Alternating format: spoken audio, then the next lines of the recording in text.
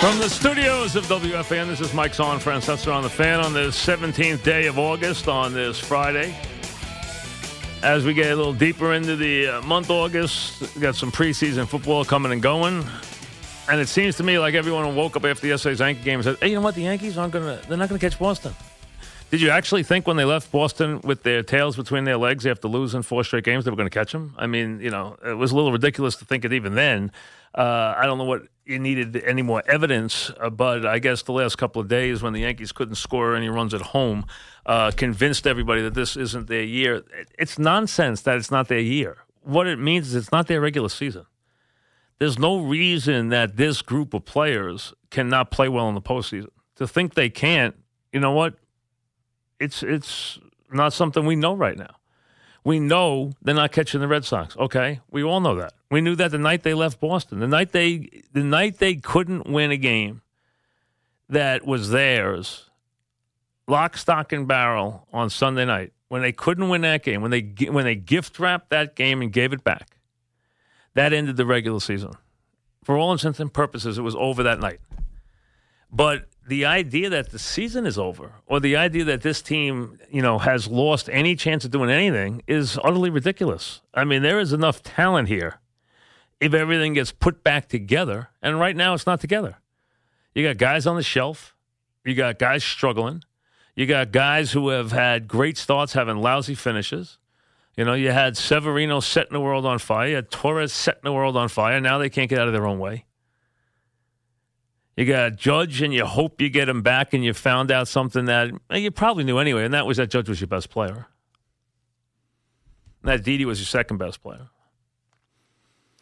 And am I surprised by some of the mistakes? Some of the guys who have slipped? I'm surprised by Torres. I mean, he has looked that bad.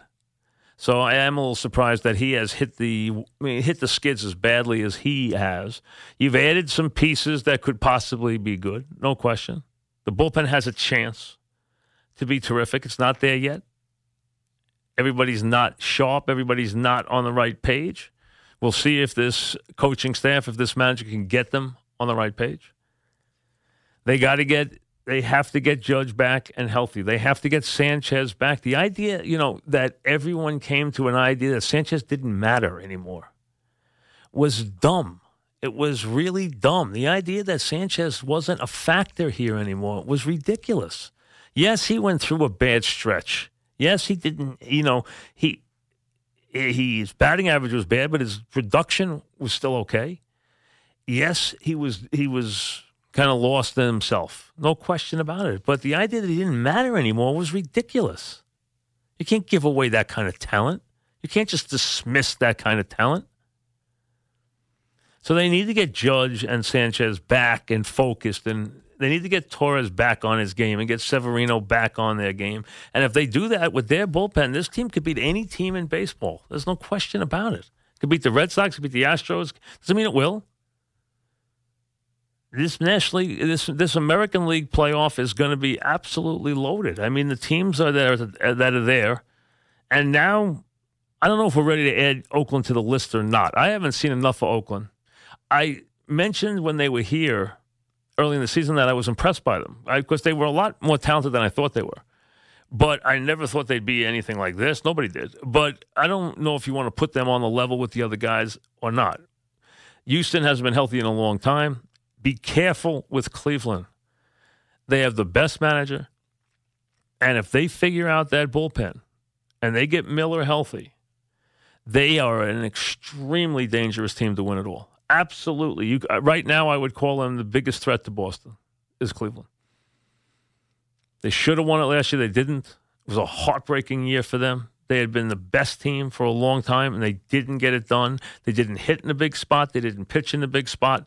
Their starter didn't pitch in the big spot. Their closer didn't pitch in the big spot. Their big hitters didn't hit in the big spots. And you know what happens in the postseason? That's how you lose. The Yankees have shown many years where that's happened, where they were good in the regular season and they just did not perform at all in the postseason. Did it against the Angels, did it against the Tigers, did it plenty of times. But the idea that this year is over, no, this year has changed. It's not over. There is still an opportunity. It's just a different opportunity. it's going to be a different postseason, a harder one. They're going to have to climb through the one-game playoff, and then they're going to have to do some very, very difficult things, but it's there. They have a chance to do it. At their best this year, they played great against the best teams. We were there, remember? We all watched it. They had a stretch where they went 13-3 against the best teams in baseball. That's a long time ago now. It's been a long time since this team has played really good baseball. But it's amazing how off just yesterday afternoon's game, everyone just gave up. Hey, Boston was gone a long time ago. They were gone that Sunday night. When Andujar's ball bounced in the dirt and Bird didn't pick it up, they were gone. That was it. They were gone. And they had to win that game to have any chance of any kind, and they didn't. So now it's a different way to approach it, and that's what they all have to do. They have to all reshape their focus and now worry about getting ready to play one game against whom we don't like it. We'll see what happens. We'll see how the West sorts itself out. The Astros and Oakland are starting to play a series tonight. It'll be interesting to see if Oakland actually draws people into their ballpark for this series. The A's, with a sweep, could move into first place in that division, which would really upset baseball. I mean, would really throw a real surprise into baseball, considering the start Houston had this year. That could happen.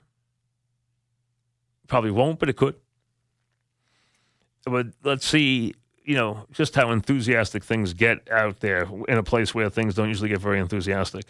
The Yankees get ready for Toronto. The Red Sox get ready for Tampa Bay. Mets are still in Philly if you were one who ever wagers, the strongest bet in history was the second game of the doubleheader after the Mets scored 24 in the first game against a team that's fighting for a playoff spot. Very little chance the Mets would win the second game of that. Even though they got 2 in the first, very little chance to win the second game of that doubleheader. And they actually wound up still scoring 6 runs in the game, so they actually continued their offensive ways despite the fact it was going to be a very difficult game to win. So that's where we are. We got some football. I know last night everyone now has, I'm sure, done an about face on Sam Darnold after the fact that he dared to throw an interception.